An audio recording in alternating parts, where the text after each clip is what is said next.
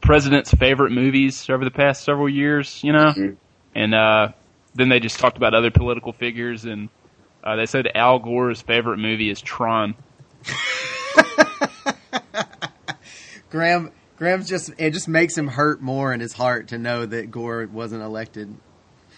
Yeah. Knowing that That's true. a Tron lover almost was there. He invented the technology for Tron. That's right. No, Jeff Bridges' character is based on Al Gore.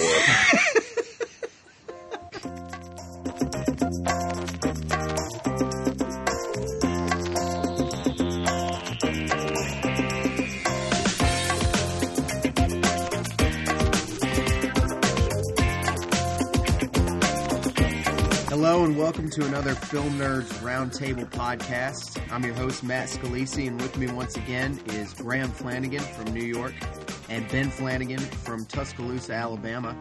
And today we're going to be talking about a giant of the cinema that is lost to us recently. Paul Newman died last week, as a lot of you probably are aware of now. And we're going to take this roundtable podcast to discuss some of our favorite Paul Newman performances and just sort of the contributions that he's made to the American cinema over his very long and prolific career.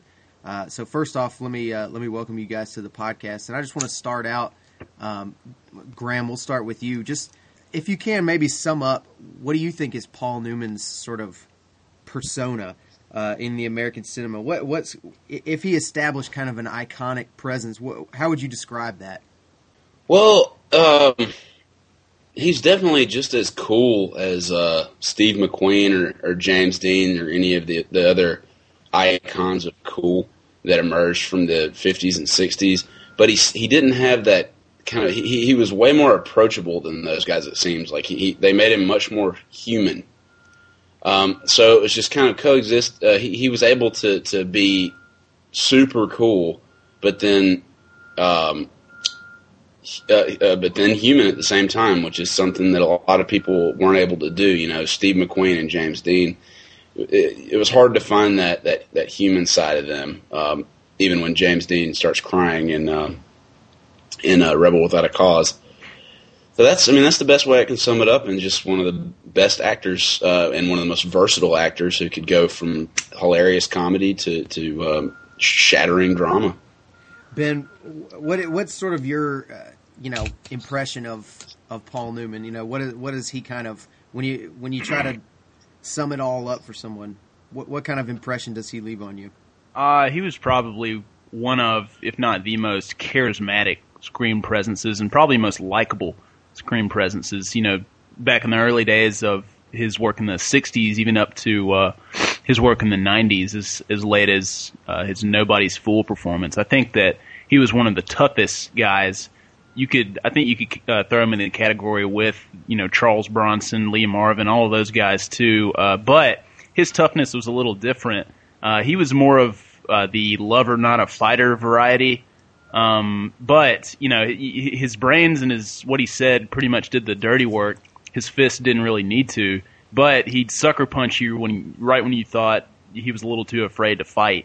He fought unfairly, and he pretty much already outsmarted you, and he'd kind of make you forget you got punched in the mouth in the first place, and you still liked him after it anyway.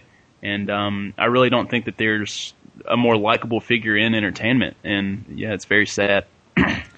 I think one of the things that really stands out about Paul Newman's career is a lot of guys. You mentioned Steve McQueen. A lot of guys like that got big in the 60s and 70s, and obviously Newman had some very iconic performances in The Hustler and Cool Hand Luke and Butch Cassidy and the Sundance Kid that made him a household name in the 60s. But I think what makes Paul Newman a name that is so much more resonant today than maybe Steve McQueen is that his career really sort of hit a whole other level, or really he kind of hit his stride once again as an older man. He has that cool young guy persona that you guys are talking about, but there's almost kind of a second Paul Newman that emerged in the late 80s and the 90s where he became one of the great, older actors in all of Hollywood in the 90s and a couple of roles in the early part of this decade. Ben and Graham, either one of you guys, talk about the work that he continued to do kind of in his old age. His last, he did a few movies in the 90s, and he did Road to Perdition. That was his last major live action role. But I think the last role that he did that's really going to resonate with people for a long time is 1994 Nobody's Fool. They did for Robert Benton, who had directed Kramer versus Kramer. Okay. But I think that Nobody's Fool, he plays a guy who is past his prime. He's an old man. And that, for me, is the signature role for him. It's the signature Paul Newman image for me, is the poster for that movie, where he's just an old guy who he's still trying to figure out his life, and he's lost track of what really matters, what his priorities are and what they should be. And then kind of once he reestablishes communication with his family, with his estranged son and now his grandchildren, he really starts to see what does matter in life, and that sets him on the right course. So that is the main one for me. But then also just the same year, I believe, you have Hudsucker Proxy, which is one of his best performances, in my opinion, and a great comedic performance. He was able to be hilarious and dramatic at the same time. I want to do this as an exercise, and we'll whenever we kind of have these tribute podcasts in the future, I think we'll kind of use this format. Let's go through and just talk about one favorite performance that we each pick here of Paul Newman's career, and I'll start with you, Ben. What would you say is your favorite Paul Newman performance? I think it's really easy to refer to the George Roy Hill trilogy he did with Butch Cassidy, The Sting, and what is my favorite Paul Newman movie and maybe performance in Slapshot, the 1977 comedy, I should say highly profane comedy about hockey, about a minor league hockey team. I think there's a certain poetry when it comes to profanity. I think that some people have perfected, and Paul Newman really did it in Slapshot. And I hate to say that that's profanity is one of his crowning achievements, but he used it really well, and it really suited his character, Reggie Dunlop, who coached the Kansas City, or not the Kansas City, but the what's the name of the city? Charleston Chiefs. Charleston Chiefs, yeah, Charleston Chiefs. But really, if there's any movie that I'll reach for that'll help me remember Paul Newman most fondly, it's probably going to be this just wacky movie about this pathetic team that kind of finds success using fighting and violence during their games. And it should really be a top priority for people who are looking to even start into Paul Newman's catalog. I love that movie so much. It's a movie that my dad actually rented for my brother and me when we were very young at an old video store. And to this day, I don't understand why a grown man would rent this movie for his children 70 years ago. Yeah, but, he wouldn't let us see a lot of stuff. We'd have lots of battles with him about we want to see this or that R-rated movie, and he would say no. But yeah, for this one, one of the most profane comedies ever, if not for its age. He encouraged us to watch it and watched it with us and laughed at it and would recall it later, and then we'd go back and rent it again. I think we all look forward to sitting down with our sons one day and watching an R-rated profane comedy with them at some point. Or daughters. Right. Can I just touch on Slapshot real quick? Yeah, go ahead. I rented it the other day. I don't own it. I rented it to take to work because I wanted to possibly have the option of using some scenes from Paul Newman's career, and so I was going through Slapshot, and every time I would get to a point where I was like, okay, here's a good speech or here's a funny moment. He would say the F word, or someone else would. Like, there's a great scene where they come back into the locker room and Paul Newman's trying to get him excited and trying to get in his team's heads and pump them up, and then I'm like, oh, this is great. This is a good 8 seconds of sound. And then all of a sudden, one of the Hanson brothers says, "Yeah, stick 'em, f*** 'em, Christ, pop 'em." I'm like, damn it, there that went. But it was an excuse to watch Slapshot at work, and I got to charge it to the game. You know, that example works. Sorry, I'll touch on it one more time, Matt. That example works for me. I was writing a column for the Tuscaloosa News, kind of remembering Paul Newman, and I wanted to use a quote from Slapshot, and I couldn't find one. I went to the IMDb quotes page, and I watched a little bit of it too, but I couldn't find a quote that I could, print in a newspaper because it was too profane. What's wrong with they brought their toys with them?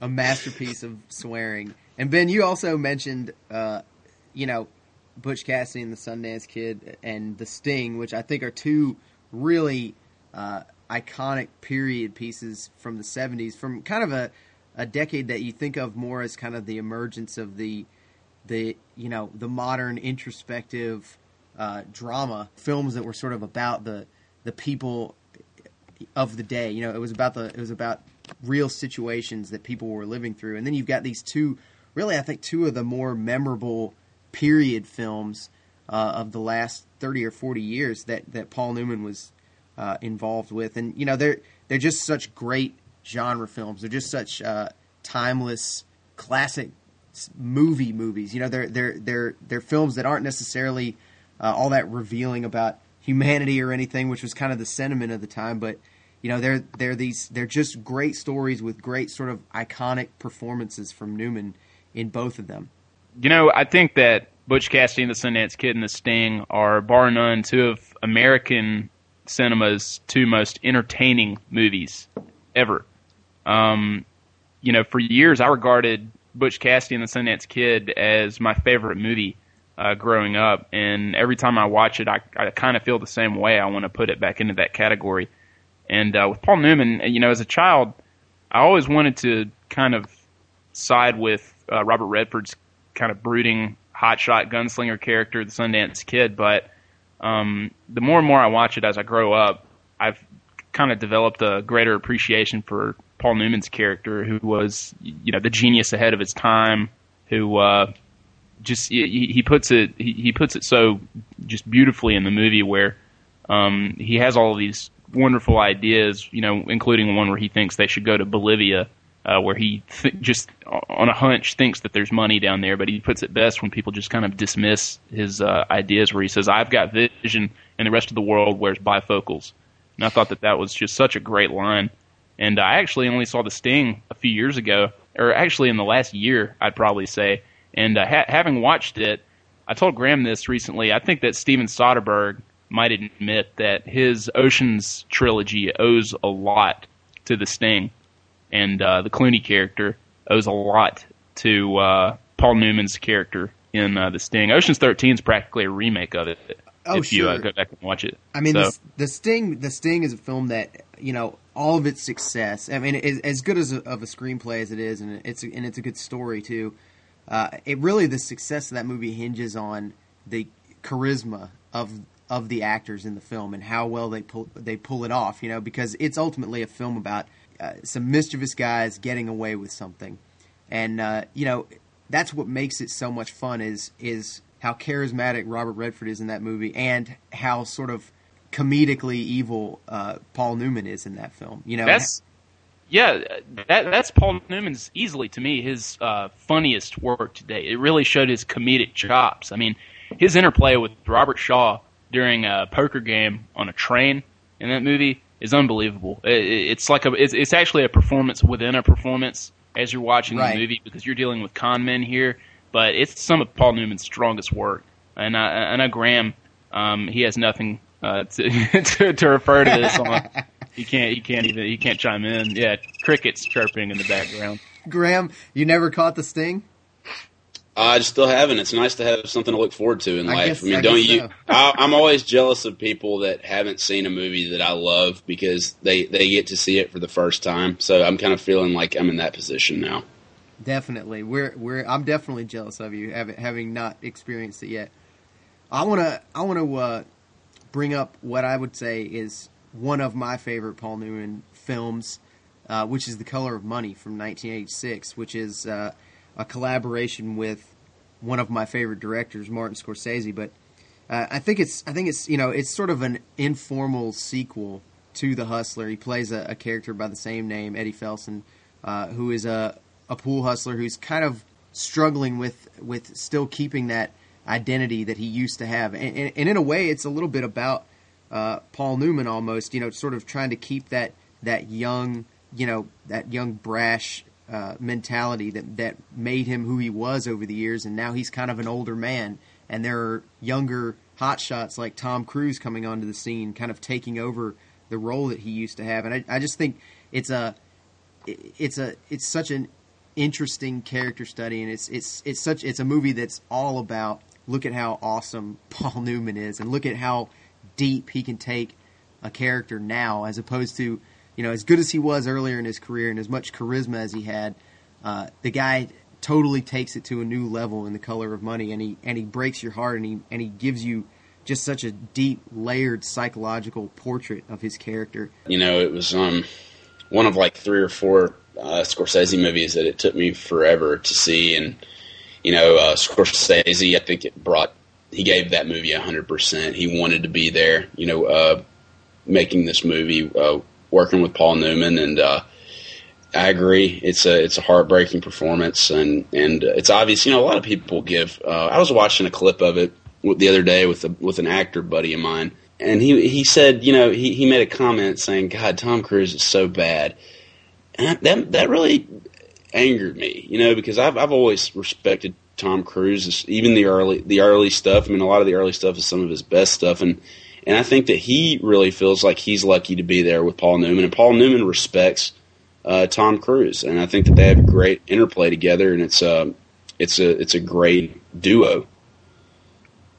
And he's obviously, I mean, you can see in Paul Newman's character that that his character sees potential in this kid and respects him, but is scared that his potential might be wasted, and Paul Newman just fleshed that entire idea out and made it, what it became, which is, I think he deserved that Oscar, the Oscar that he got for that. A lot of people might see it as a sympathy award, but I don't. I think that it was well worth it, all the acclaim that it received. Graham, do you want to give us another performance here that we haven't touched on yet? Yeah, I think my favorite, at least as of right now, is from Sidney Lumet's film The Verdict. I read Sidney Lumet's book Making Movies again earlier in the summer, and he referenced that movie a lot, and I had never gotten around to seeing it. Finally did, and it's an excellent movie. It was nominated for Best Picture that year. Newman was nominated for Best Actor. He lost to Ben Kingsley for Gandhi. But just a story of, like a lot of other Paul Newman movies about redemption. He plays a down-and-out lawyer who gets a chance to sue a hospital for malpractice after they let this woman die. They don't treat her properly. The hospital offers him a juicy settlement, and he decides to do the right thing and go for it. And the hospital hires James Mason, who's the best lawyer in town, the Prince of Darkness, as he's called in the movie. And so Paul Newman and James Mason go head to head, and it's an older James Mason. It's not Humbert Humbert. This is like an older, more statelier James Mason with a mustache this time, and they go head to head, and it's a great film, and definitely Paul Newman, the arc of his character is very moving, and just a highly recommended movie from the 80s, and one of Sidney Lumet's best. Okay, well, before we wrap up here, I want to. Is there anybody like Paul Newman out there today? Is there sort of an obvious successor? Are there any actors out there who you feel like have really based what they do on Paul Newman? I get the sense that a lot of people compare Clooney to Newman, but the thing about Newman is he came across as kind of a regular guy when he was on screen, and I don't get that impression really from anybody these days of this generation. Sure, there are plenty of likable actors out there who you enjoy their work, and you enjoy spending a couple of hours with them. But like I said, Paul Newman's his charisma is pretty much unmatched in any generation.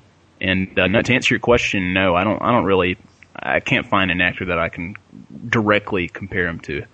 Yeah, I'm racking my brain right now. I mean, he's truly a unique. He was truly a unique entity, and I don't think anybody should ever try to be like him. They're going to fall short every time. He should just inspire people to do their best and to be unique themselves. Excellent. All right. Well, thanks for joining me for this podcast, you guys, and hopefully everybody will take a chance over the next month or so and go on Netflix, go to the rental store, check out Turner Classic Movies. I'm sure they'll be rerunning some of Newman's best films, and just give yourself an opportunity to see some of this guy's work, because he's really one of the great performers in the history of American cinema. So thanks for joining us, guys, and we'll see you next time.